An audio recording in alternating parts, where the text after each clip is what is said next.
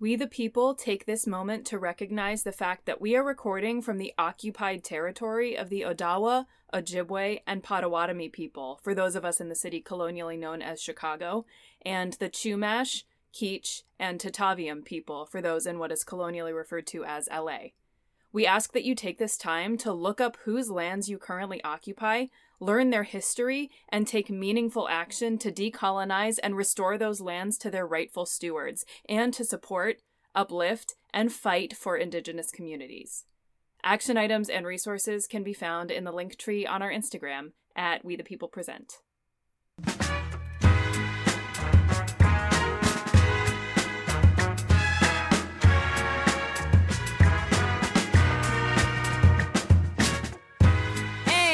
This is the We the People podcast, the very first episode, which is super, super special.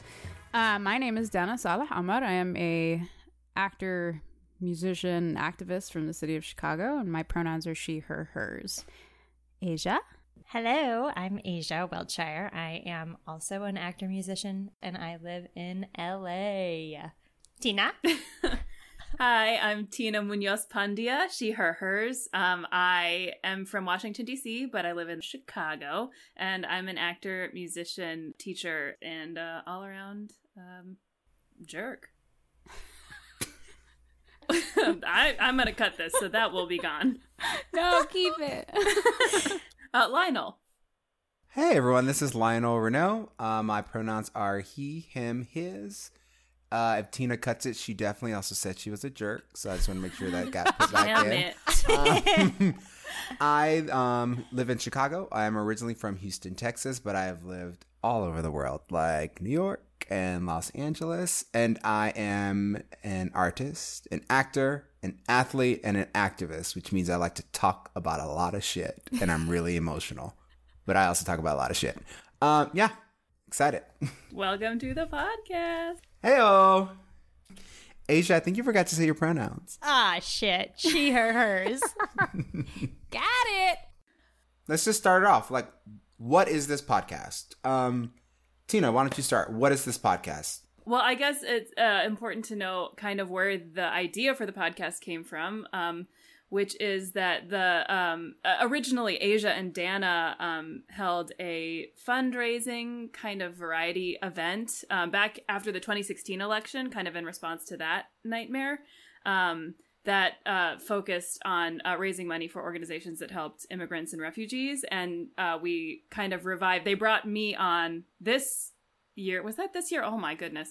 To this year to do a virtual event to uplift and center the voices of Black artists, and Lionel hosted the event. So we're just kind of all four of us came together and decided that the four of us have a lot of important stuff to say, and we all kind of come from different perspectives and vastly different places in our lives and in the world, but generally like just have conversations that are full of love and understanding. And so we wanted to kind of share the way that we, you know, are able to engage with each other in the hopes that we can like maybe be a helpful model for how people can have conversations about anti-racism and how we can and hold each other accountable to be better. That was a very long answer. Dana? I love it. I love it. That's good, though. Yeah. So Asia and I, like Tina said, we started this variety show and then it grew, and it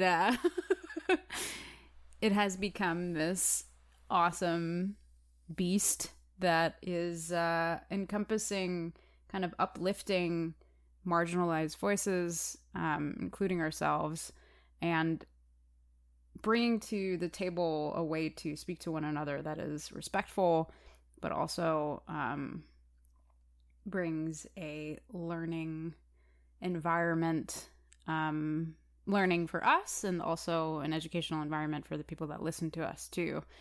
Because what we want this to be is unfiltered, and we want to learn, and we want other people to learn too, because I think there is a massive lack of empathy and understanding from both sides, from all sides right now. And I think there are a lot of factors that have contributed to that. But what this is actively trying to do is to combat that, is to bring empathy back to the table and to combat divisive ways of speaking to one another. Yeah. Asia? This podcast, We the People Present, a podcast, is... What is this podcast? This podcast is a lot of things, and some of those things are... I think it's an ongoing conversation about current events and how they affect us and the people that look like us, and the people who are othered and quieted and pushed aside and marginalized. And it's an exploration of our personal experiences as it stands with what's happening in the world right now, specifically the upcoming election. It's a way for us to learn from each other and create examples of how, hopefully, examples of how we can talk to each other about things that are happening, even if we disagree on things or if we don't understand. I hope that it's going to be an example of learning and growth and respect and love for the people around us. Yeah, no, I love that. I mean, I definitely think there will be other ways we dive into this, but I just think, to agree with everything y'all have said, this podcast is just something, it's just a space for an ongoing conversation. Like, this is the classroom. This is that class in school that we all took that we like couldn't wait to get to because it was that one teacher that allowed us to actually speak, that one teacher that allowed us to actually like be seen. I just don't think that there's room in the world right now for anything other than instant, which is dope in its own way, right? Like, instant, send something and it happens in the moment. But I think that has taught us to not be patient. And this podcast will hopefully give breath to that of like, what does it mean to just like have your own lens and have to take a step back to take in other people along the journey? And what does it look like for them? So what is this podcast? It's just an ongoing classroom of like experiences, some dope, some hard, some crazy, some wild. And like, that's dope. So for me, that's what this is turning into. Yeah. And I will say too, just because like the idea for this podcast started off as kind of a different thing than it's turned into, I guess. I mean, there's obviously, like everyone said, there's room for growth. And I think like we'll be learning a lot as we do this. And we hope that people who are listening will as well. But we know that like the four of us, even though we have drastically different experiences and come from a lot of different places, like we don't know everything. So we want to make an effort too to like talk to other folks and, have conversations about like really specific things that we may not have necessarily a lot of answers on. So having guests on is something that we're really excited about, to engage in conversations with other folks too. And in the spirit of, oh God, I'm such a jerk. I've said it again, it's gonna stay. In the spirit of like, engaging in, conversations, right off the bat, something you said, Dana, really struck me about empathy. And I like 100% agree that empathy feels like an afterthought right now in a lot of the conversations that are going on.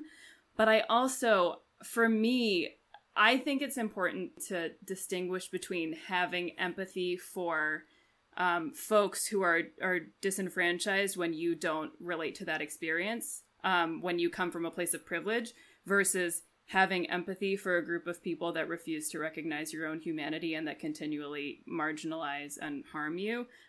So while I will say, like, yes, there is a lack of empathy in our conversations, there is an imbalance in where empathy is due as well, and the kind of empathy that we're demanding of people.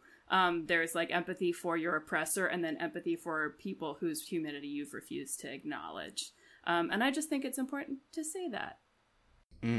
Yeah, totally. Would you say that, can I ask really quick, would you say that puts in like a barrier or a level of, I guess what I'm asking is, what is the distinction between like I have empathy for this thing and like I have to feel sorry for it, or I'm asking for someone to feel sorry for me? Like, I just feel like sometimes empathy is a conversation of,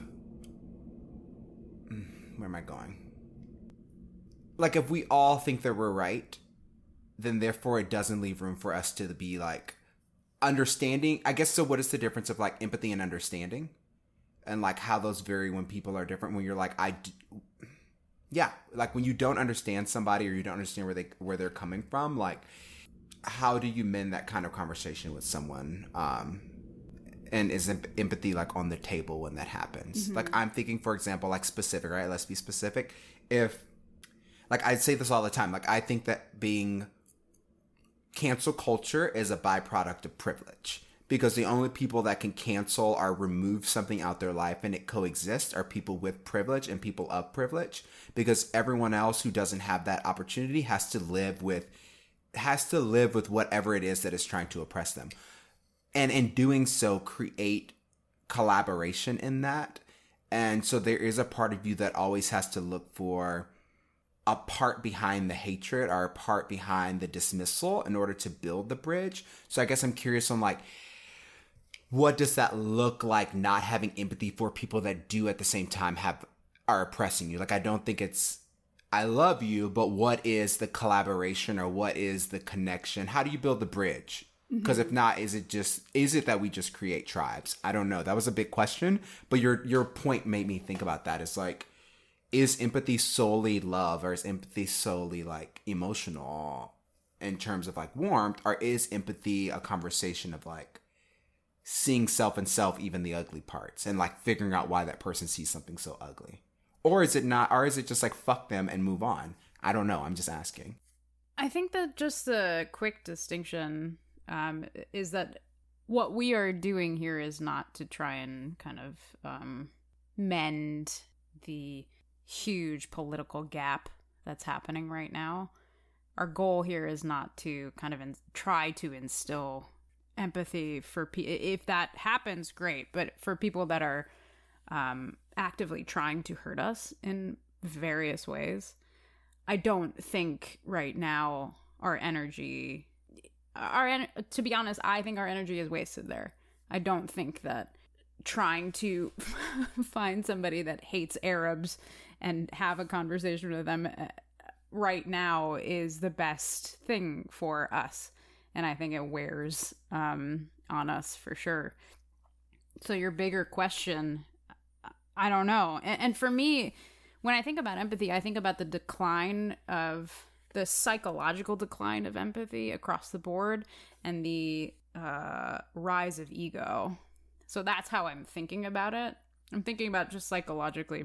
And that has to do with social media, and that has to do with all these other factors. But that's how I think about, that's how I can kind of put it all under one umbrella, if that makes sense. So like empathy declines, ego is on the rise. And what I think this does is hopefully take the people that are willing to listen, that are willing to hear what we have to say, and maybe think outside of their own box and start to feel a little more empathy that they even had that capacity in the first place. Well, I think I agree that it is harmful for us to try to have conversations with people who are clearly refusing to examine their own experience or acknowledge that something is happening that they don't understand because of the color of their skin. I think that it can be harmful to people of color, BIPOC, to try to endure that. But I think that there can be empathy, and I might be missing the question, I don't know. I think that there's another conversation about empathy with people who are actively trying to learn and trying to understand. And I think that's a good place to potentially, I don't know, because I'm also like, who fucking cares? Like, get with it. But like, if I know someone, I do know some people who are coming to grips with what's happening. And while I want to be very short and like, get over it, deal with it, get on board, or get out of my life, like, I still have to have empathy for the fact, or I can have empathy for the fact that their whole worldview is shifting. Like, everything that they thought that they knew, everything that they thought was like just fine is now like crumbling, and they're now having to come to grips with the fact that not only is the system fucked, they've been benefiting and working in and not recognizing that the system is fucked. So I think that there can be empathy there. Agreed. And it's something that I'm always consciously trying to remember myself. You just said that so your answering your question took 30 seconds. Mine took 3 minutes. No, but like that, I think that's the nectar of what I was saying too. Just and the idea of it is like, obviously there's far one side and there's far the other side, but it's such an interesting gray zone to that same point of like, what does empathy look like against implicit bias or just systemic biasness, right? And like, is that love to try to wait for someone that you're like, take the veil off and let's get on board? Or is that like, what is that? So I'm excited for the exploration of like what that is. Because both sides see it as judgment. Or both sides also see it as like, get with it. So like, where is the collaboration of like, you know, again, playing in the field of like not far right, far left. So I'm interested in what we dive into that with. Yeah. I think that one thing that I find helpful for myself is, because I think, Lionel, you're so right that, like, is the answer that we just kind of separate into factions and, like, you know, or what you said about love is so interesting to me, because for me, the way I think about empathy is not in terms of love. It's in terms of relating and understanding like where someone might be coming from or what someone might be like experiencing. And that doesn't necessarily have to be an action of love. It's an action of openness and of willingness to try and understand. And for me, I feel like marginalized folks are like an understanding of what like what white folks and what straight cis folks go through is ingrained in our education. It's ingrained in the media that we consume. So like, the empathy for that experience is part of what we're taught from like the day that we're born. So I have to remember that for myself, that like, I don't have to go out of my way to feel empathy for that experience, because that experience is what I'm told is normal. And my own experience that I've lived is what I'm told is something is an outlier, is different. So I guess I'm just like less interested, that's not the right word, but that's the only word I have right now, in the conversation of like, well, how do marginalized folks reach out, when like all we do is reach out, because that's how we achieve power, that's how we achieve stability, that's how we achieve safety in the society, is by reaching out to that experience versus that experience reaching to us and allowing us, upward mobility at its simplest. But then, like, you know, I think, Asia, what you said, I have the longest answers in the universe. I like to talk. Welcome to the podcast. Understanding people's journey and understanding that people, like, need time to grapple with the fact that, yeah, their whole worldview is changing. And I find it really helpful to articulate when I do have conversations with folks who are maybe not where I'd like them to be in the conversation, is to say, like, I have the time and energy right now to engage in this conversation with you, but I do need you to understand that this is not my job. This is not my responsibility. And that moving forward, like, I'm saying this now so that you will take this information and move forward understanding this, and I won't have to repeat myself. Because that, I think, for me is like the most wearing work, is when I like do, you know, put the time and energy into like explaining something to someone and they don't integrate that into their journey or into their understanding. So I find it really helpful just to like use direct language like that. And, you know, if you need to say like, this is not coming from a place of like anger or hatred. This is just like me telling you that like, I do this work silently all the time. And I want you to see that other people are doing this work and not telling you, and that it is wearing on them. Yeah. And having conversations like that is kind of one of the reasons that we decided to move forward with this podcast. So if everyone wants to chat about why this podcast and why now. It's a call to action that I think there's so much right now of waiting for the perfect moment or waiting for the perfect thing, which there's just frankly no perfect fucking moment. So you just have to just pull the Band-Aid off and have conversations. I also think that there's so much attack on people who want to try to figure out conversations.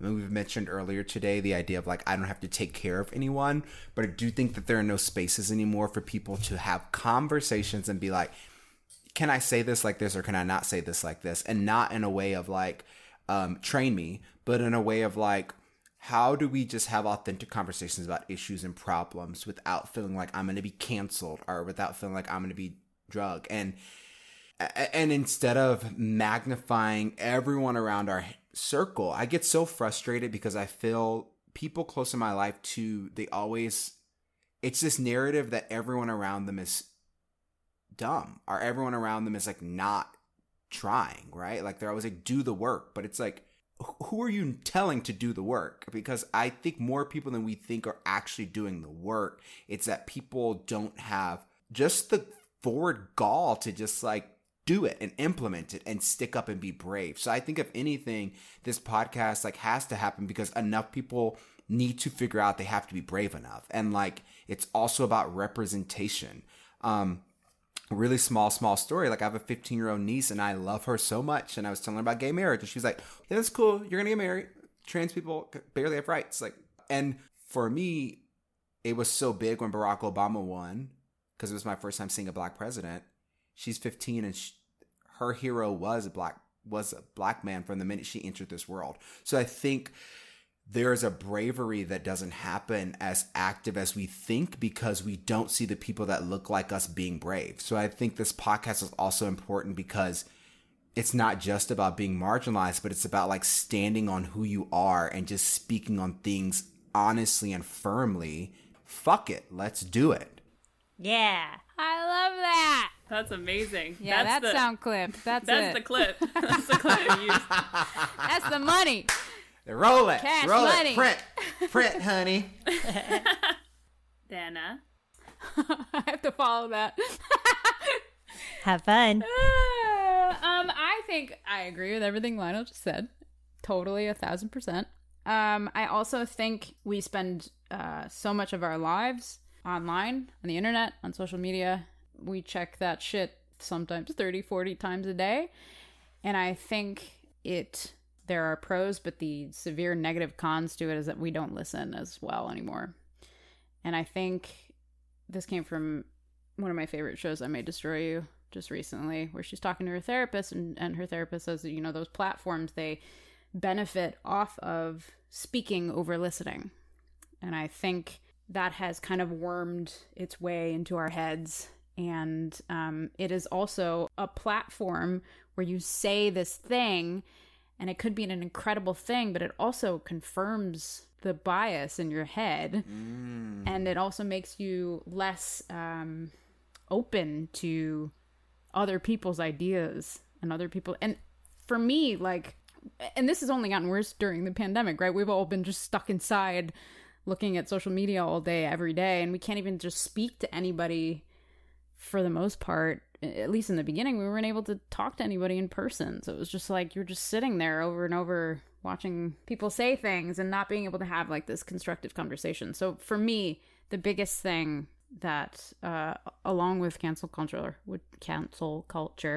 which is what Lionel was talking about, along with that, I think what I crave was the type of like symposiums that we had in college, or like how we could just talk and kind of bounce off of each other's ideas. And if there was an idea in class that you didn't agree with, that's fine. That's, like, that's not a big deal.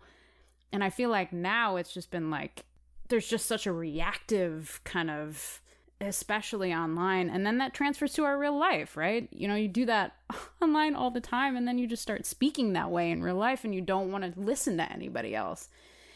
That's why. Well, like, yeah. Sorry to, but on that point though, it feels exactly that. It feels like conversations right now, even it's called a presidential race, right? Like every conversation right now feels like it's a race. Like, how can I beat you? How can I go longer than you? How can I do something and I win? It's like as if though we've moved from like a fish tank where we're all in this tank. There's really no entrance, no exit except the top if we're thinking about a fish tank. But the point is like, it's just a room. It's just a vessel, and we are in it, and we're just moving freely in it. No one's above or beyond, but everything is about the race. Like, did I put my black box up first? Did I incorporate this first? And it's just, everything is a race, 1,000%. And so we're racing. To your point, it's like there is no room for a tank and just people in it bouncing off ideas. Yeah, yes, I agree. 1,000%. And that race sorry to get on this social media thing. Get used to this, listeners. This is all I'm going to talk about. I'm just so... Anyway, to your point, that is ingrained in our heads because we want those little hearts again. We want, like, this dopamine fix. So it's like you're being rewarded for speaking and you're being rewarded for doing these things the first time. So that's all that you're caring about right now. And your listening skills are kind of not complete. This I'm speaking in huge black and white terms, and I don't exactly think that way. But your listening skills are starting to deplete simply because all you're caring about is speaking and saying the thing, and you're the first one to say it. So yeah. I love this question in general of like why this, why now, because I mean we're all performers, like we're all in the theater, and like that's a question that I think artists and theater practitioners in particular need to be asking themselves more, and should be asking, is like, why are we doing this play, and why is it important that we tell this story now as opposed to like we want to do Arthur Miller again? And I hate Arthur Miller. Let's not start that conversation because I've already been talking longer than I wanted to. So that's a question that I think that's the sphere I'm in, is the arts. So like I feel like artists need to be asking themselves that, and everyone needs to be asking themselves, why am I saying this, and why am I saying this now? And I think this gets back to what Dana was saying of like leaving room to hear. And like Lionel was saying, not to have to be the first one to say this thing, not to have to like have the better take or like, the most nitpicky opinion on something.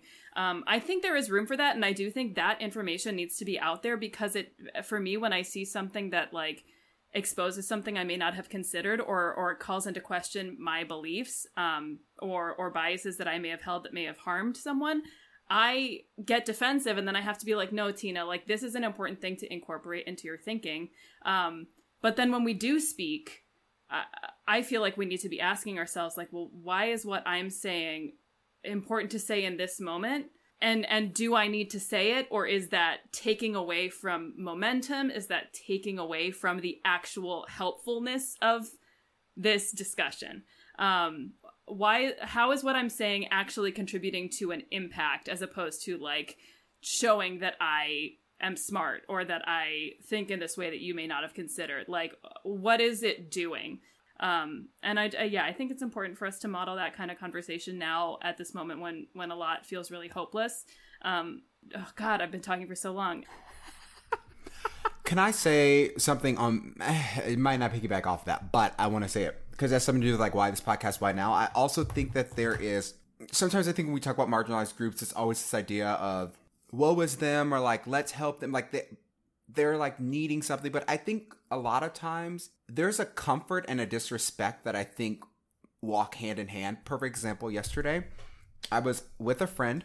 We were watching The Craft, which if y'all haven't seen it, it's so good. I haven't seen it in years, and it was so good. But we were watching it outside, and we were like, some of the jokes just don't track the same way. And there's a specific part in the movie where the biracial girl who's in it, her hair, which is natural. There's another character who makes a reference to her hair or her hairbrush. And she's like, ew, my brush has pubic hairs in it. And she's like, oh my God, never mind. That's such and such's hair. And the black girl hears her and she comes around and she's like, why do you hate me so much? And she's like, I just don't like niggeroids. And makes this joke, and you're like, oh, that doesn't track. So pause that. We end up seeing another friend outside. And so it starts to rain, and we're like, you know what? Let's go inside. So we go inside this open space in this building, huge building. We were able to spread out 6 feet apart. CDC, don't come for us. Wear a mask. Scooting apart. Yeah, wear a mask always. And that friend had another friend who was in the lobby at the same time. It was like, hey, come over and meet. And so all four of us are sitting there just chit-chatting, skipping ahead to the point of the story. We were talking about how things don't track anymore. And this specific person, the person that was already in the lobby, he was like, oh, you know what? I was talking to someone the other day, and like they really made me annoyed because like they were using the R word when responding to someone. And I looked at my friend, I was like, what's the R word? And they like mouthed to me. They were like, oh, like, excuse me, everybody, but like they were like retarded. And I was like, oh, got it. I just didn't realize that's what R word was, but like I agree, let's not use it. But there was such a sensitivity, right, with him being like, I'm R word, and disability. And like, I was like, great. And then I made reference to the craft reference maybe like 3 minutes later. And this specific person went, oh, I mean, she didn't say nigger. She said negroids. I don't know this human being. I've never met this boy before. Today was day one. And the comfort of speaking to someone in a marginalized group with a reference that has been used to marginalize them is something that I find very frequent in people who are not marginalized. It's the idea of like, because we have come over, or because I am not racist, or I am not implicitly biased, there is a comfort with me being comfortable with you. So I also think this podcast speaks to that, which is the idea that like, you can be 100% see someone as equal, but you cannot dismiss a comfort, or you cannot fall into a role of comfort with them that is still using things that are harmful to them. So I think this podcast is also those examples and those experiences. That's it. I bow out. Thanks for sharing that, Lionel. Yeah, thanks, Lionel. Just don't ever use that word. Don't use that word. Don't use that word ever, ever, ever. But it's also like, my bigger point is like, that is, and I think it's to tie back in, that is the empathy thing, right? Like, at least that's in my brain. It's like, we're also having this conversation because there are those people who do not realize that because you are not oscillating in a world at which you are racist, or you are privileged, or you're trying to act on your privilege, not clocking your own comfort or your own ability to like know something about a group of people and like use it unintentionally, but using it freely, you know? Yeah, I think it all comes together. And I did need to share that story because it takes nothing from me, but everything from the mirror. I'm like, what are you doing to actually see people versus like, I'm better because I don't use this word? Those are two different types of people. Yeah.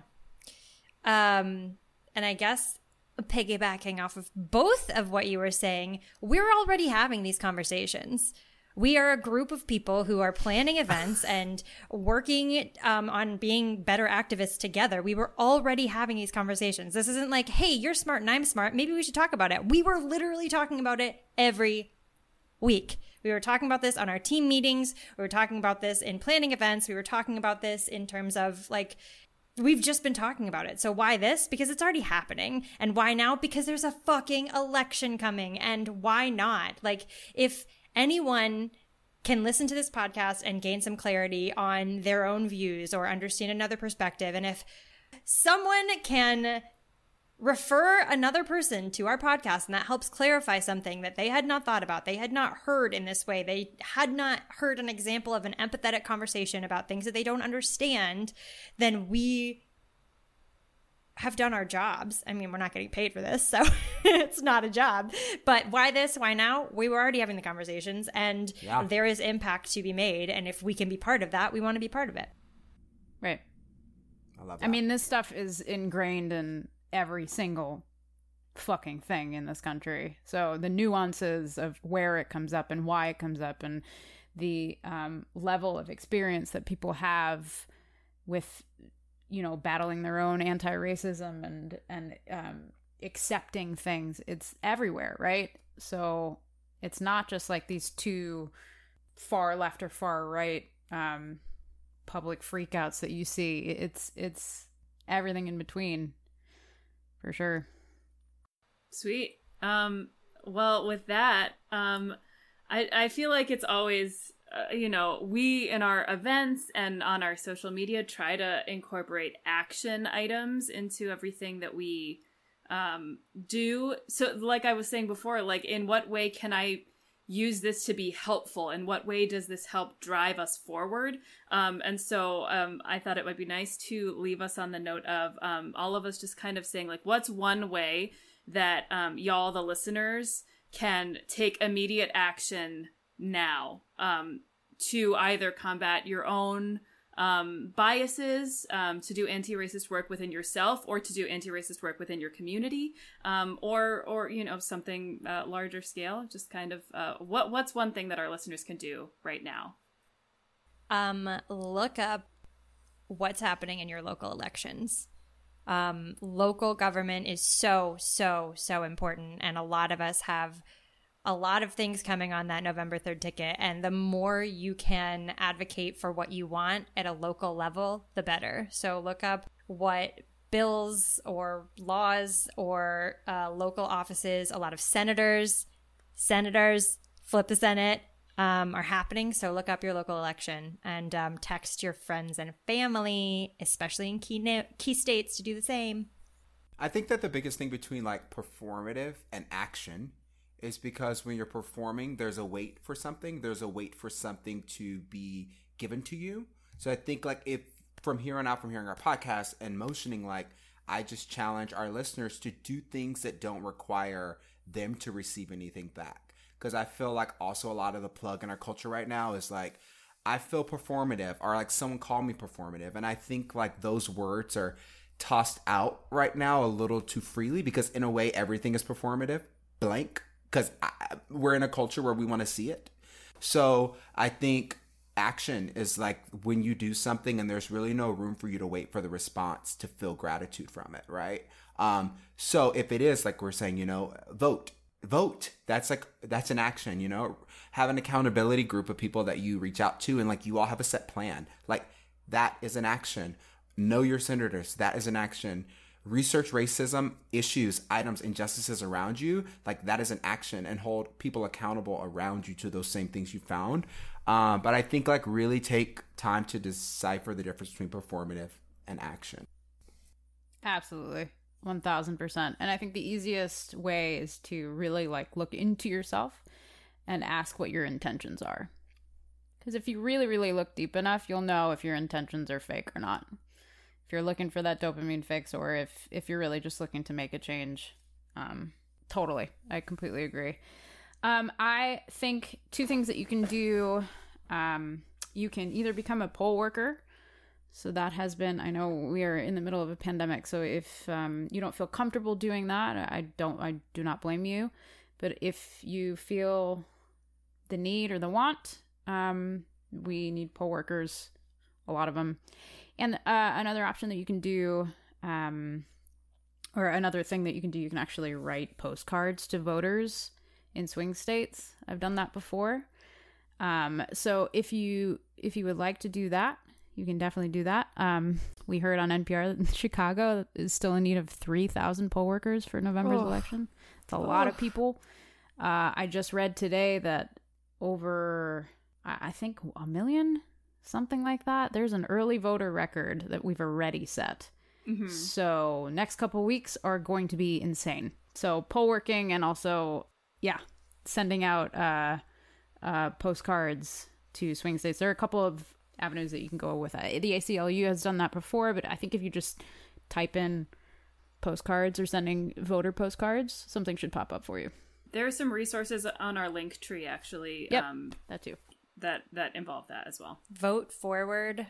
You can adopt voters that either don't usually vote or haven't voted even if they're registered, but you just fill in their name and why you vote, and then you send it out when they tell you to. Vote Forward's a good one.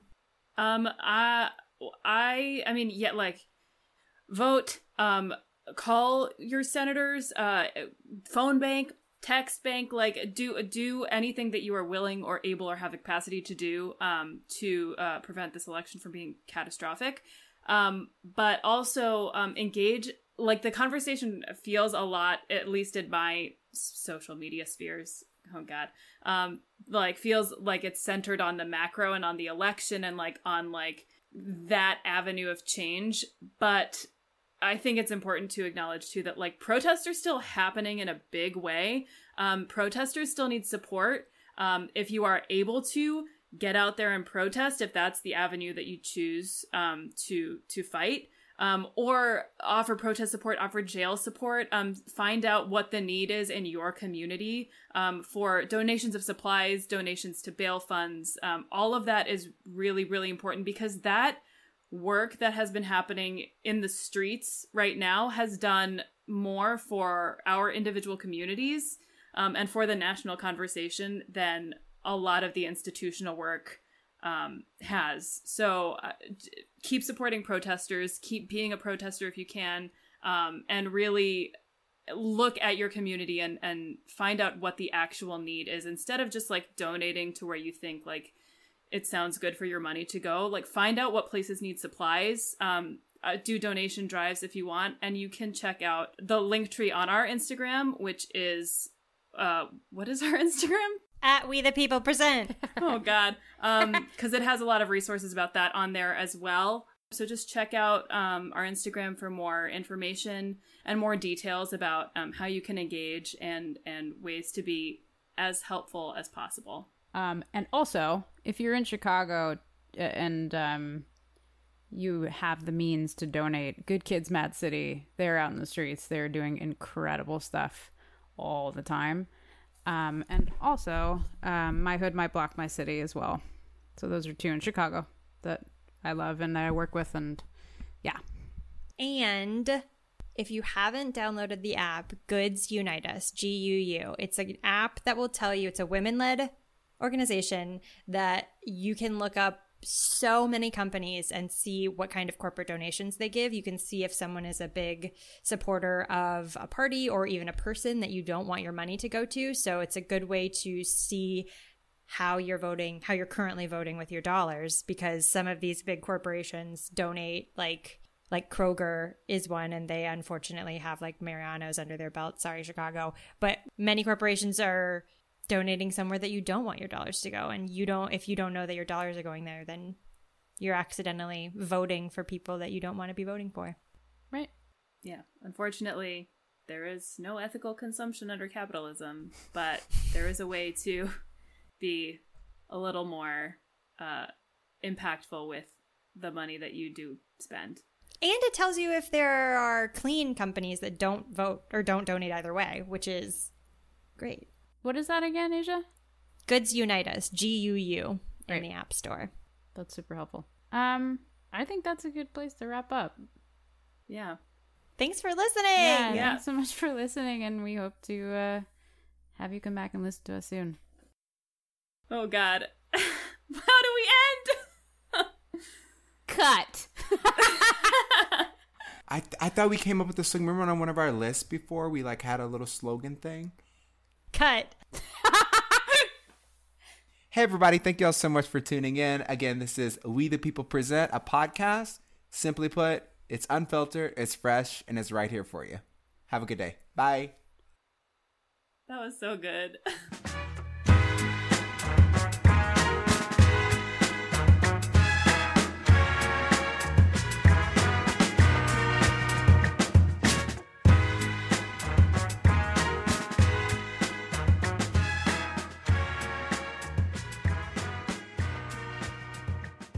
Y'all, we also don't have any sponsors, so can we all just smile really quick and laugh so I can make something for the Instagram reel? In 3, 2, 1.